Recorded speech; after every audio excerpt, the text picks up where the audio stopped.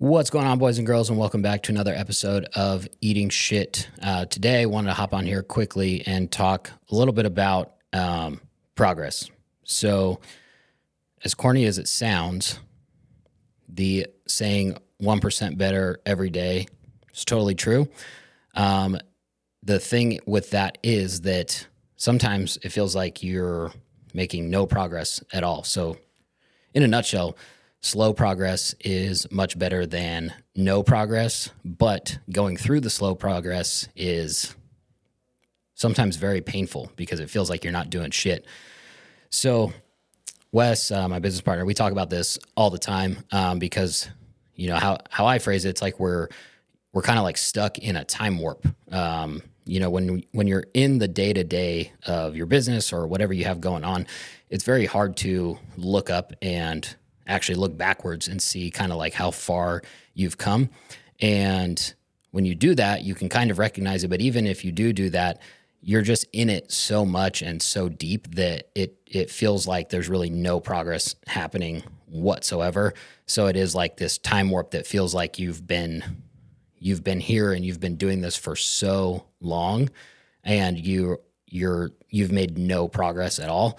When you know, you kind of zoom out, you can look back at only a couple of years ago or even a year ago and be like, damn, we've done some shit in the last year, last 2 years, 3 years, whatever. So, you know, I'm 5.5 years into business. So I guess 6. Started trying to wholesale about 6 years ago. And I partnered up with Wes 4.5 years ago when we started flipping. And like in the grand scheme of things, that's not very long at all, even the full 6 years or whatever. And, you know, it's always misleading when you see people online and you play the comparison game and like, oh, they do things so fast, but you never really see like the whole entire story or the whole entire timeline. And even if you do, it's really like, what is their whole timeline? Like seemingly some of these people, depending on your skill set's like the main thing, because once you have a better skill set, you can shrink your own timelines. Like business number 2 is going to be way fucking faster than business number 1. And even business number 1, as you progress, it's kind of like an exponential growth curve or whatnot. You know, when you go through the first like 4 years, it's pretty flat. And then all of a sudden you can start to kind of climb that curve, get like the bottom of the hockey stick right there. And you do that because of skill set. So like with, you know, education and stuff like that, I'm all for like paying for good education. It's kind of hard to stomach that at the beginning because it's like a catch-22. Like the people that need education the most because of the least amount of skill set are like the least likely to pay for it. Looking back now, if we would have got the education on day one, we would be years ahead of where we're at right now. And then it's funny, like you see all the super successful people or the rich people, they're always talking about like, you know, they have a mentor for this, they have a mentor for this. And, you know, if you're not there, you're kind of like, well, why the fuck does that guy need a mentor? Like he already knows what he's doing, but they understand that like you pay for the education and the knowledge and the experience that someone else has, and you can really get the fast forward button. So even with that now, it still feels like, you know, when you're in the day-to-day, you're getting absolutely nowhere, making no progress whatsoever. And I started thinking about this and thought it'd be good to talk about on the show because of a couple of things that happened like last week. And specifically, so when was this? This was like Saturday. Why are we here? Oh, no, it was Friday because Thanksgiving was last week. So I was the only one here on Friday. And then Wes came in Friday afternoon so we could do our like weekly leadership meeting. So no one else was in the office. And when we came in, there was a couple of new leads that, you know, came in Friday morning or whatnot. I didn't even notice. He noticed it. And then he was like, hey, before we start, like, I got a couple things to do. Can you, you know, try to set an appointment on these leads? I'm like, yeah, sure. So I'm rusty as fuck because I haven't been on the phones forever. And, you know, so I pull up the script that we have that we, you know, make our guys follow for qualifying the leads because I need it. You know, it's like I wrote the script, but also I don't do it every day. So I still need to like reference it and follow it. Whereas like for the dispo stuff, because I do that every day. I don't need the script at all.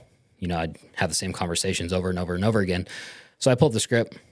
I go through these 2 leads. First one, disqualified.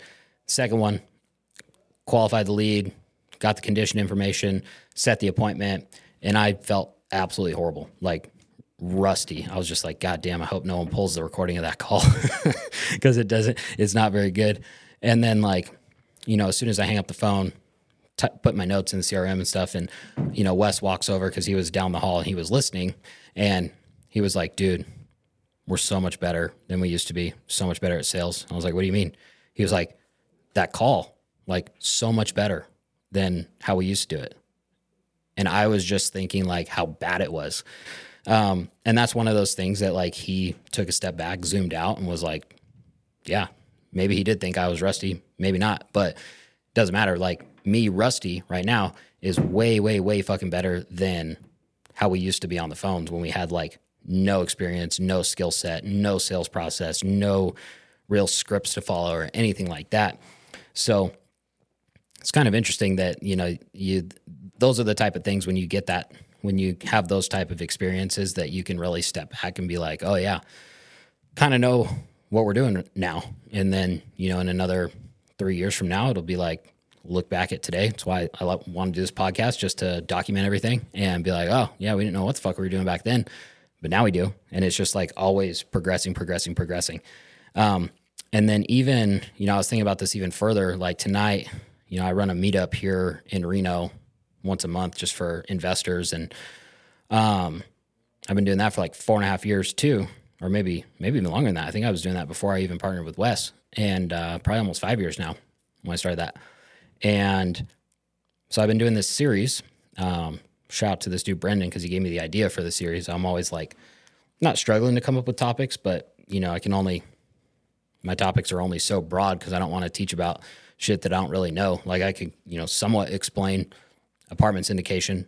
I get it, I understand it, but I don't want to teach on it. I'd rather just teach the shit that I know in and out, which is the direct to seller, wholesaling, and flipping business, and that's it. And since I'm doing it every month, I'm like, fuck, I've already talked about this 3 times. Fuck, I've already talked about this. But, different people come every month, and I have different input because I'm progressing as well. So I could teach, the same exact topics probably every month, just about, or every other month, and have new information to give people. I don't know why, but I just reached out to him because he always comes. That's why. I was like, hey, what do you think I should do for the meetup? And he was like, oh, it'd be sick if you did a more in-depth series on, this, and this. I'm like, okay, cool. So I've been doing a 3-part series. And so month 1, I did marketing. It's basically the acquisition process, from lead to contract, or even before lead. How do you even get leads to signed purchase agreement with the seller? So, month 1, I did marketing. I just covered that for the whole meetup. Because usually how I do the meetups, 1 month I'll do a topic, the next month I'll do a deal deep dive, which I think is really valuable for people, because it's one thing to hear it on a podcast that, is from who knows who, on Bigger Pockets or whatever. And, people can tell you exactly how to do the deal, but it's not really super relatable. It's way, way, way more valuable when it's from someone that you there they are, they're right in front of you, even if you don't know them. And we're talking about a deal that we did in our backyard. It's not oh, I wholesaled this deal in St. Louis, or I did a burr strategy on something in Birmingham, Alabama. It's cool, it's valuable, I get it. But at the same time, if you have someone that's here's a deal that we closed in Sparks, and this is exactly how we did it, and this is how we found the deal, and this is how the appointment went, and this is how we funded the deal, and this is how the rehab went, and all this other stuff, it's way more valuable. And I think that would, it's more likely for people to actually act on the information and be oh shit, I can do this too, no problem. So I like doing that. But he brought up a good point, and I've known this before, that when I do that, it's just a lot of info being dumped because I'm trying to cover front to back the whole process and details. So I'm not trying to hold anything back or gatekeep. And there's not enough time to dive into the whole deal. It would take 6 hours if you did that. So he was go deeper on topics pretty much. So I'm okay, cool. So month 1, marketing, and then month 2 and 3, did acquisitions split into two parts. So last month was qualifying leads and underwriting. You get the leads through the system, you qualify them or disqualify them. If they're qualified, you set the appointment with the seller, and then you underwrite the deal, run your numbers and see what we can offer them. And then tonight is going to be the appointment and getting the purchase agreement. So kind of like a comprehensive series front to back. And, when I was getting ready for tonight's meetup, now we're on month 3. So I've already done the 2, doing like appointments tonight and a little bit on contracts, not all that much for that. And even just the appointment, I'm like, dude, I can't even fit everything in here. It takes me an hour and a half to go through this, and I'm like, feel like I'm scratching the surface on it. And I'm really giving like almost like the cliff notes on the appointment. Like it's going to be super valuable because it's like, this is how you do it. These are the steps, and then like details on the steps, but it's still not like everything I know about appointments. And that's because of, when you're taking an appointment with seller, it's the sales process. So there's like, it's not just appointment, it's like sales in general. So there's like hours and hours and hours of things to talk about that, and scripting and objection handlers and say this, or look for this, even just touring the property. It's like, I can't possibly freaking go through everything in an hour and a half, 2 hours. So I'm like giving a good overview, but at the same time, I'm like, God damn, I know like way more. Or like I could do this, I could do this, I could say this, and it's just not possible. But that's another thing back to like the slow progress. I was thinking about that when I was making the PowerPoint for tonight. I was just like, God damn, like even giving the Cliff Notes version, like I wish I would have known all this shit 5 years ago, because it wasn't, more than 2-3 years ago when we even started doing half of this stuff. And like just the Cliff Notes version is, if I knew that, I would have been so much better on appointments than I was for so long. And that's one of those things. It's like, to me, when I feel exactly the same right now as I did like 5 years ago, 6 years ago, 4 years ago. But then when you actually look at the details and the facts, it's not that. Like, it's way different. The way that we do business is way different. Our skill set is way different. But I've been caught in the day-to-day for so long, it feels like I haven't made any progress at all. So it's good to kind of take a step back and look backwards. I think I've talked about that on here before. There's a good book called The Gap and the Gain that talks about that, because a lot of like I guess like high achievers or like driven people have a big problem with that, where they're always focused on the gap, like what's ahead of them, like basically from where they're at right now to where they want to be, or where they perceive that like end goal is, which it just keeps moving. So you're always in the gap, like there's no way around it. And then also the gain, which is looking backwards, from where you're at right now to where you started. And it's just about like, taking time, kind of similar to what I'm talking about here, just to look back and see kind of how far you've come. And that's not to say like, it drives me up a wall to see like the extreme of that most people do, where they like want to celebrate something and like they haven't really done anything, or I don't know. It's just like the extreme version of the extreme is just people that live for the weekend and they're like always celebrating. It's like, for what? You fucking showed up at work another 5 days? Like there's nothing to celebrate. But the other extreme is, people like me that never celebrate anything, and you're always just like, how far? I'm so far away from my goal. I'm so far away from my goal. But that's the problem. And that's the whole premise of the book, is that goal keeps moving farther and farther away from you. There is no end goal. There is no destination, arrival, whatever you want to call it. It's just like, you just have to recognize that and keep looking backwards momentarily. That's why I started saying this, with like, you cannot look backwards and be like, oh, I got all this shit to celebrate now. Like, take the foot off the gas. It's just like, take a moment, look back, be like, yeah, that was cool. Good. Celebrate. Woo. All right. Next thing. And it just helps like your overall, I don't know, I don't want to use the word mental health, but I guess that's kind of what it is for us type peeps. Issues this week. Biggest issue that we're having right now, that I'm having, is like improving our disposition offer process. So when we wholesale a deal, I might just talk this through right now. I thought about it a little bit yesterday because we had a complaint from one of our buyers, and I don't think she's wrong. I think she's right, actually. Well, somewhat. But, when we wholesale a deal, we, basically assign the contract to another buyer. The problem with this is that, now you're an adverse party against the buyers.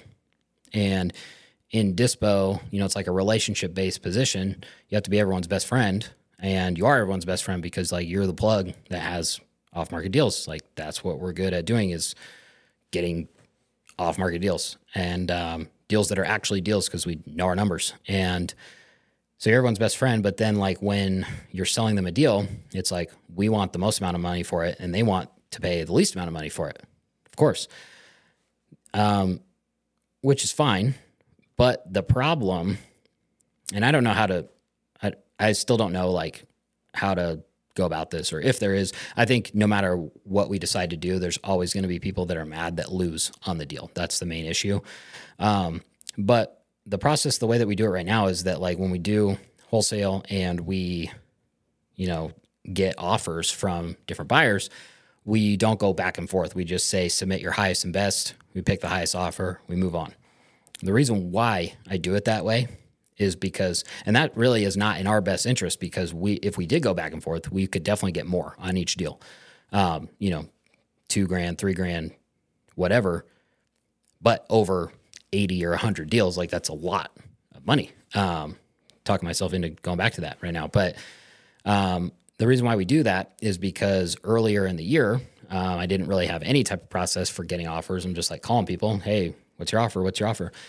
And it was just I had an offer at the asking price on this deal. I think it was $235 for this thing. And, I had two more buyers to follow up with that were both solid. And, I call one, and he's like, well, what's the highest offer? And you don't want to lie to him. So I'm like, well, I have I won at $235. He's like, okay, cool. Well, put me down for $236. Let's do it. I was like, all right. I got to call this guy back, this other guy. I told him that. And he's like, yeah, no problem.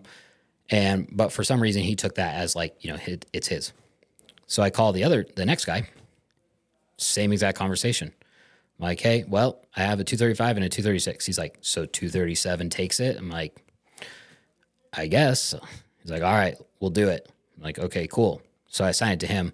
And then, of course, the other guy is mad at me because he feels like he got screwed out of the deal for $1,000. And he did. But at the same time, it's well, that was you guys doing that to yourselves. I didn't ask for, I could have gone back to him and be like, oh, dude, we got a 237. Can you do 237.5? And then, oh, we got 237.5. Can you do 237.8? And really done that. But that's not what I was doing at all. But he still got mad, and rightfully so. He thought it was his deal. So it's okay, well, that's not going to work because we need good relationships with all the buyers. So that's when we change it to submit your highest and best. We're not going back and forth. We're not doing bidding wars. That's it. The problem with that is that no one fucking does that, because why would they? And I understand it. I've been on the other end of it. They don't want to pay more for a deal than they have to. So if they're going to submit their highest and best, they want to know where everyone else is at. So inevitably, when you follow up with the buyers, even though they know that that's a process, what's the first thing that they say? Where do I need to be to win it? It's submit your highest and best. And you can't really, it just puts you in a weird spot as the dispo person. And so that's a problem. And I've been thinking through that issue. And I don't know what the answer is yet. So if anyone has any input on that, let me know. But yeah, more so, I've been doing a shitty job of letting people know that they didn't win. And that was more of the core of her complaint. And then she started talking about more things that were, somewhat valid or not. But it just got me thinking about the whole process. I'm like, okay, the access part of the process is fine, but from offers to, the assignment to getting buyer EMD and simultaneously telling everyone else that it has been assigned or it's pending assignment, there's a lot of room for improvement in all of those. So that's kind of I'll take that if that's our issue for this week. Improving the process is always a good thing. So that's all you can do. It goes good with today's topic of a little bit of progress here and there. And then wins this week. Had an unexpected contract on Sunday, which was awesome because just goes to show you, I think I talked about that on here when I was talking about qualifying leads, how we qualified leads at the company using urgency, motivation, and ballpark price. And I think I mentioned that we don't really qualify all that heavily off of price because we have many, many examples of people tell you one price and then they end up accepting a lot less. And this was another one of those situations where the price that they gave us, it was like, it seemed okay. It was a moved manufactured. And you guys that know anything about manufactured homes, they're pretty nuanced. And if it's been moved more than, they come from the factory and then they get put on their home.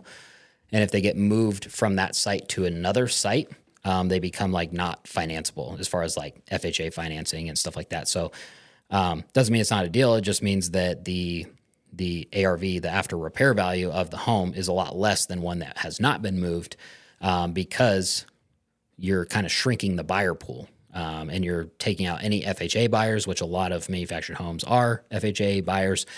So typically they trade for like, 10, 15% less on average than an exact comparable that has not been moved before. I say that because, the price that they gave us over the phone qualified, pretty much because we only really qualify like if they want ARV or less, like that's a qualified lead for us. We don't do too heavily. We're just trying to get rid of the people that are like, yeah, for $600,000 I'll sell, and they know that their house is only worth, $400 or whatever. That's the only time we really disqualify off of price. But even the price that they gave us was full ARV. We didn't really know that, when you're on the phone because you don't know that it's been moved unless they tell you until, it goes to underwriting and this and that. But either way, like the price that they gave us was very high, like way, way, way more than we could pay. And because of that, there was just like, limiting belief that like, oh, we're not going to get this one. Like the price expectations are way off. And then, Kyle goes out there. He calls me on the way when he's going on Sunday. It's like, yeah, I'm going out there, but it's this. I'm like, all right, cool. Didn't hear anything from him. And then we're sitting here Monday morning. He comes in, he's getting ready for the meeting, and then gong. I was like, looked around. I was like, you got that yesterday? He's like, yep. I was like, damn, that's awesome. Done that not a million times, I wish, but many, many times where, you can't let your beliefs hold you back from things like that. You never know. You have to treat everyone exactly the same.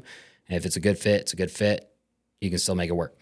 And then because of that, we also hit our projected profit goal for the month of November, which I think is for the first time ever because it's set, pretty aggressively. I always set it like where I know that we can hit it, but shit happens and we're always trying to get better. And we've never hit it. We've come close a few times, but with that deal, we went over just barely by like $2,000 for our projected profit goal for the month. So definitely something to celebrate there. So that about wraps it up for this episode. Thanks for watching if you're on YouTube or listening if you're on podcast apps, and we will see you on the next episode.